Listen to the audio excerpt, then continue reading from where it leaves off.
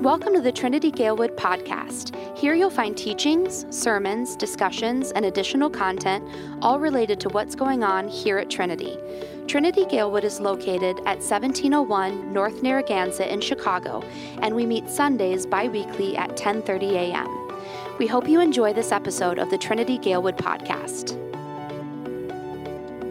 And this morning, I would like to invite Pastor Mark Bussert up here today. And some of you probably know Mark. He's been around here for a while. He is an official pastor in our church body and a just friend. Like you, Dave. Yeah, just like me, right? Exactly. And I'm so thankful for him. He's going to be giving our message here this morning, but I want to pray for him real quick. So, Father, we thank you so much just that you are a God who calls us out of a boat. And Lord, I pray today that as we hear from your word again, as God, you use Mark in a mighty way, I pray, Lord, that your spirit would guide and lead us into tough situations, into taking risks, but ultimately knowing that following you leads us in those places at times. So we pray this all in Jesus' name. Amen. Amen. Thanks, Pastor Dave. Good morning, everybody. Before we really get into this great story, which I think is probably pretty familiar to most everybody here. I mean, walking on water has become a sort of a kind of a classic line for doing something incredible, or taking on the impossible. So it's become a part of Western culture, really. But before we get into that, I want to ask you to do something. Everybody stand up, please. And close your eyes and listen carefully to these instructions. Trying as much as possible to not touch the chairs around you or another person, turn in a complete 360-degree circle. Keep your eyes closed. All right, when you make the full circle, stop. Keep your eyes closed. Now do it one more time. Full circle, keep your eyes closed. With your eyes closed, point in the direction of Lake Michigan. Keep your eyes closed. All right, now open your eyes and look around. Looks like, okay, have a seat. You can be seated. About half of you maintained your orientation and pointed that way, which is Lake Michigan. Although Lake Michigan is big enough that you could be pointing that way or that way and still be pretty close. The reason I'm doing that is because in life, we sometimes lose our orientation if we don't have fixed points to attach to, right? That's why I said don't touch people, don't touch the chairs. If you could feel the chairs, you knew which way you were facing. That's assuming that once you're in the building, you know where Lake Michigan is to begin with, okay? But probably most of you do. But anyway, this is why we listen to, read, and preach the Word of God. That is our fixed point for those of us who are Christ followers. That is what gives us purpose, direction, a sense of what life is all about. That's why we preach, so we know, not so we know which way is Lake Michigan, but just so we know which way. Which way? Speaking of Lake Michigan, how many of you have been to Lake Michigan? Show of hands. Most everybody, all right? How many of you have been in a boat on Lake Michigan? Wow, that's pretty good. How many of you have been to Lake Michigan on a boat in a storm at night? A couple. What was it like? Kind of scary. Who was the other one? You? It was fun. Someone back there. It was exciting for me, but scary for my wife. All right. Okay. I have never been on Lake Michigan in a storm, and I have no desire to be. I have been downtown, like on Lakeshore Drive or someplace, when it was, windy and stormy, and I've looked out at the lake and said that is pretty scary. I would not like to be out there. I don't ever want to be out really on a boat on water when there's a typhoon or a hurricane or anything like that. That would not be an adventure for me. That would be scary to me. So Jesus had been having a pretty exhausting time. His fame, the story of his miracles had really been spreading a lot. His healings in particular. And so he was getting mobbed with people who everywhere he went, people would show up and say, heal me, or heal my mom, or heal my kid, or, things like that. In addition, at the time of this reading that we heard a moment ago, his cousin, John the Baptist, had just recently been executed. And not that probably came as a terrible surprise to Jesus, but John, after all, was, a relative, and I think therefore a friend. And it is pretty tough to hear that your cousin just was beheaded. And so Jesus was physically and emotionally exhausted, I think. Needed to get away. But every time he went somewhere, people found out he was there, showed up, and it was more work, more teaching, more healing, more preaching. Immediately before our reading today, he had been doing this. It got late in the day. The disciples said, get rid of these people, send them home. They're going to be hungry, and then we're going to have, like a riot or something. Jesus said, you feed them. You're familiar with this story probably also. They were clueless. Jesus took a boy's lunch and turned it into food for, Matthew says, for 5,000 men plus women and children. So double that number probably somewhere in that neighborhood. And he was tired. And he needed time with his Father. And he's on the shore of the Sea of Galilee. And so he says to his disciples, get in a boat. Some of them were fishermen. Get in a boat and go over to whatever the destination was. I'll meet you there because I need some quiet time with my Father. And so they get in the boat late in the day. Jesus goes off into a hill or a mountain or whatever near the Sea of Galilee and spends some hours in, one-on-one fellowship, communion with his Father. Meanwhile, the disciples are out on the boat. This Sea of Galilee, picture please. All right. This is the land. I think some of you are familiar with this. And, Dave, back up. There we go. That's the Sea of Galilee, all right? It's called a sea, so it must be big, right? Look at it on the map. It's not so big, actually. 64 square miles is what they say. How big is 64 square miles? Well, Sea of Galilee is about 8 miles wide and 13 miles long. So if you go straight from here to Midway Airport and another mile or two beyond that, that's 13 miles. If you go straight east from here to Lincoln Park Zoo, that's about 8 miles. So that's how big the Sea of Galilee is, if you can kind of visualize spatially, if you're a somewhat of a Chicago person, how big the Sea of Galilee is. Still, even though it's not a huge body of water, because of the way, the geography, you've been there, haven't you, Pastor Dave? Okay, it's got hills all around it.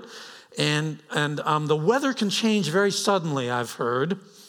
And so the fishermen who know how treacherous this body of water can be, they'll go out to start fishing and all of a sudden a storm will come up. And that's basically what happened. Jesus was praying somewhere on a hill. His disciples are out in a fishing boat and a storm comes up and it's dark. And how do you think they're feeling? I do not think it was an adventure for them. All right? 4 of them, Peter and Andrew, James and John, were fishermen by trade. I'll bet you anything they had friends who had drowned in this big lake. They're scared. All right? They're rowing against the wind. And all of a sudden, at about 3 a.m, as if that wasn't bad enough, they see a figure out there that they know is not on shore. Guess they're kind of superstitious or something, so they're like, it's a ghost, all right? Somehow Jesus speaks to them. I don't know how, because it's noisy when you're in a storm, but he says, it's me, don't be afraid. Right, don't be afraid, right? You're in the middle of a storm on this big lake, and someone says, don't be afraid. Someone who's standing on the water says, don't be afraid. I mean, after all, what is there to be afraid of, right? Well, Peter, always the big mouth in the group, says, if it's you, tell me to walk on the water. Jesus says, do it. So, brave young man, what would you do? You do it? How about the rest of you? Who'd step out of the boat? Only him, all right? All right? Hire him as a disciple. Peter was willing to do it, even though as a professional fisherman, he knew water very well. All right? Because of the way they fished, these are not rod and reel guys, and they're not professionals like in The Greatest Catch or whatever that reality show is. The way they fished, they often had to jump out of the boat to manage their nets and the weights and stuff like that. So they knew what it was like to get in the water. And yet, when Jesus said to Peter, come, get out, he did it.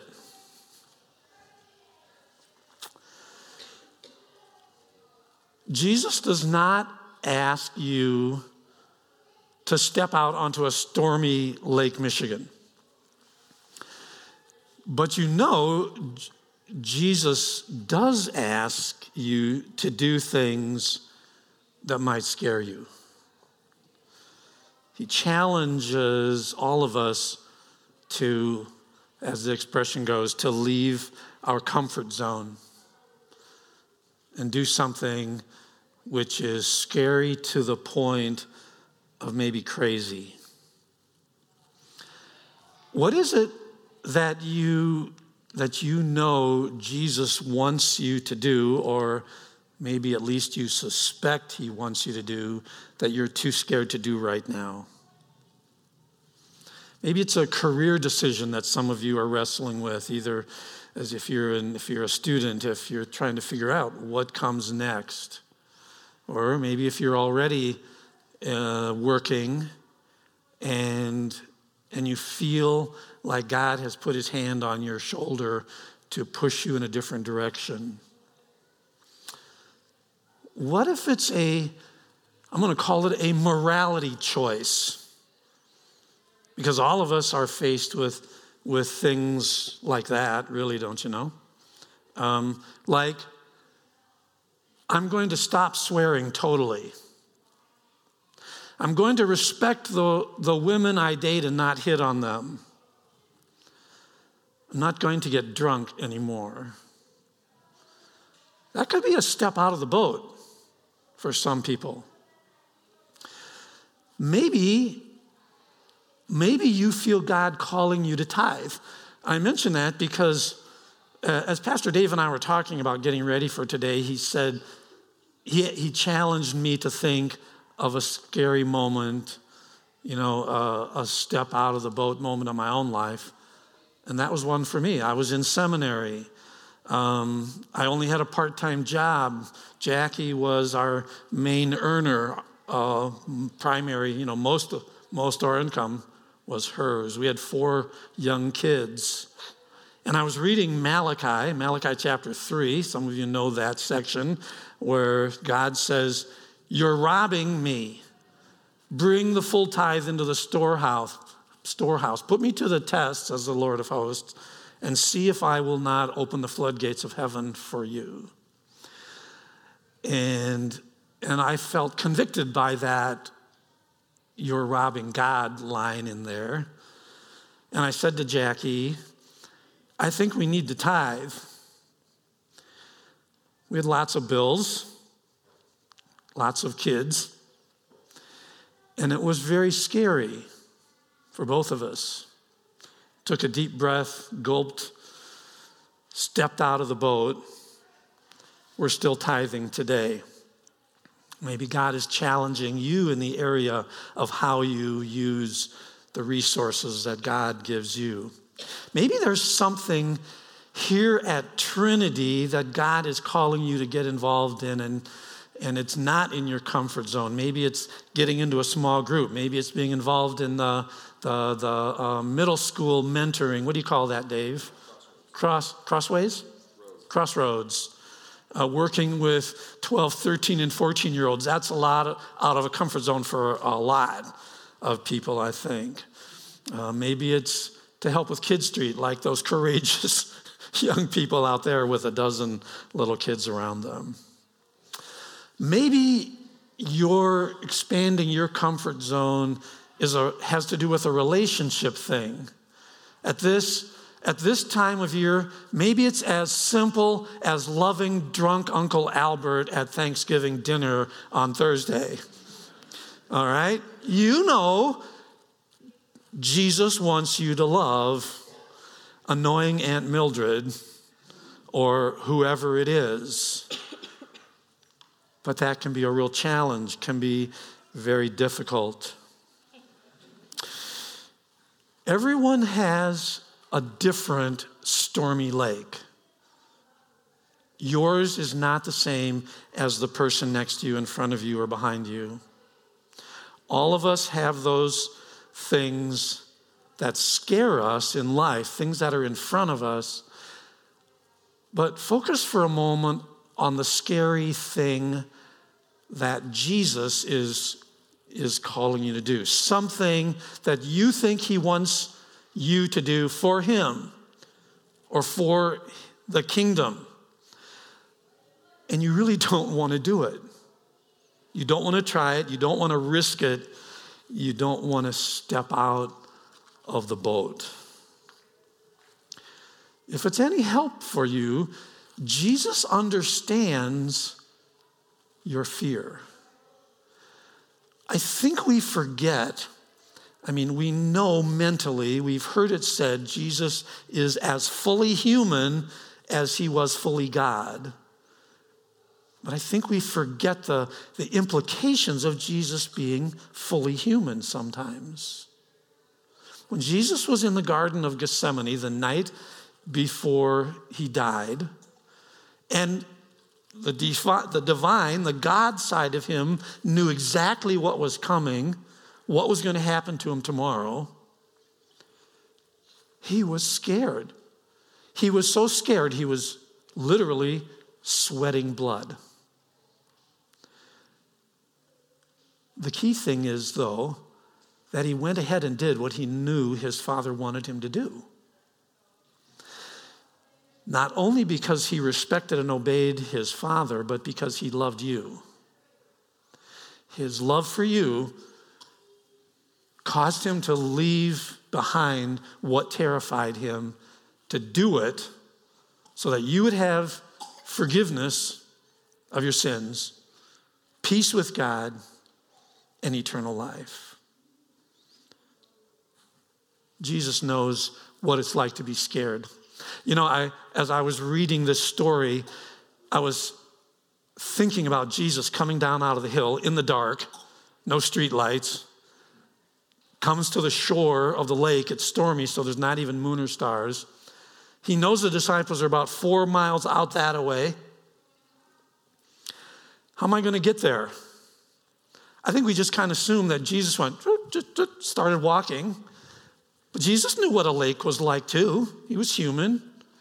I wonder if it scared him to say, Father, you want me to do what? Walk? Did it scare him to stand where the waves were coming in and take that first step onto solid water? What became solid water for him. Well, so he did it. That was a brave thing to do. Got out there. We already talked about the story. Peter says, let me try that. Jesus says, all right, get out of the boat. Come on and do it. And he did. Well, you know what happened next. As long as Peter kept his eyes on Jesus, apparently he was fine. But this experienced fisherman guy all of a sudden remembers who he is and where he is, sees the results of the wind blowing, the white caps and all that kind of stuff. And all of a sudden, having taken his eyes off of Jesus, down he goes into the drink. Jesus reaches out his hand, grabs him, and saves him. For these last 8 weeks, or 8 weeks today, previous 7 weeks, we've been talking about something called the path. Various steps or aspects of being a follower of Jesus Christ. And they're presented as if they're in chronological order. They're not necessarily. We kind of come and go in and out of these. But what I'd like to ask you to think about is, where are you on the path right now? What position are you at? More importantly, what is the next faith step for you? And why aren't you there yet? Is it because you're scared of something? Maybe you say, I don't have time to carve out another activity, a small group, a mentoring relationship. Or I'm not qualified to be a disciple maker or a mentor or a group leader. Or what?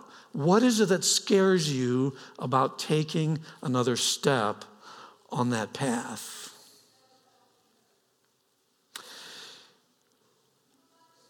We all have our deep water moments.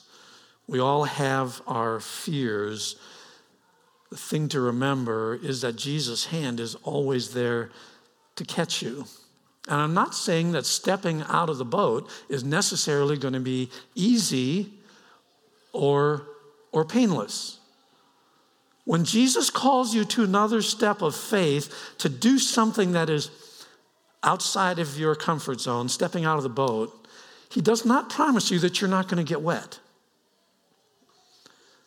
I'm pretty sure the Sea of Galilee was pretty cold water.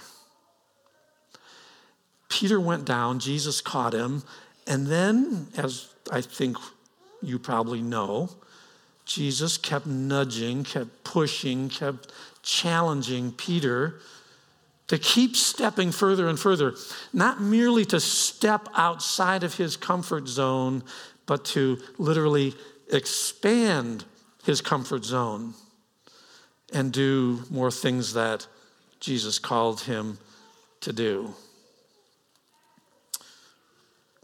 Let's be honest, the things that Jesus calls us to do are sometimes very difficult, sometimes even dangerous, and you could get cold and wet. Jesus is there with his hand to catch you.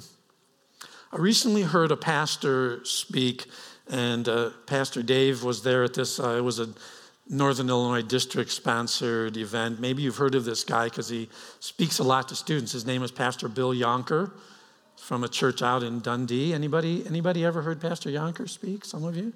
Okay, he's a really good speaker. Better than Pastor Dave, actually. I just said that because you said you were so competitive last week, so I had to get your adrenaline going a little bit here. But Pastor Yonker really is a very good speaker, and in his many travels, because he's away from his church, he said 20 weekends a year doing speaking. And he said sometimes when there are kids at an event that are not believers, he'll get in conversation with them and he'll say, "Why aren't you a Christian?" And he said, "Do you know what they say? Why would I want to be a Christian? Christians are boring." I thought, oh man. Because if there's one thing about Jesus, he was never boring.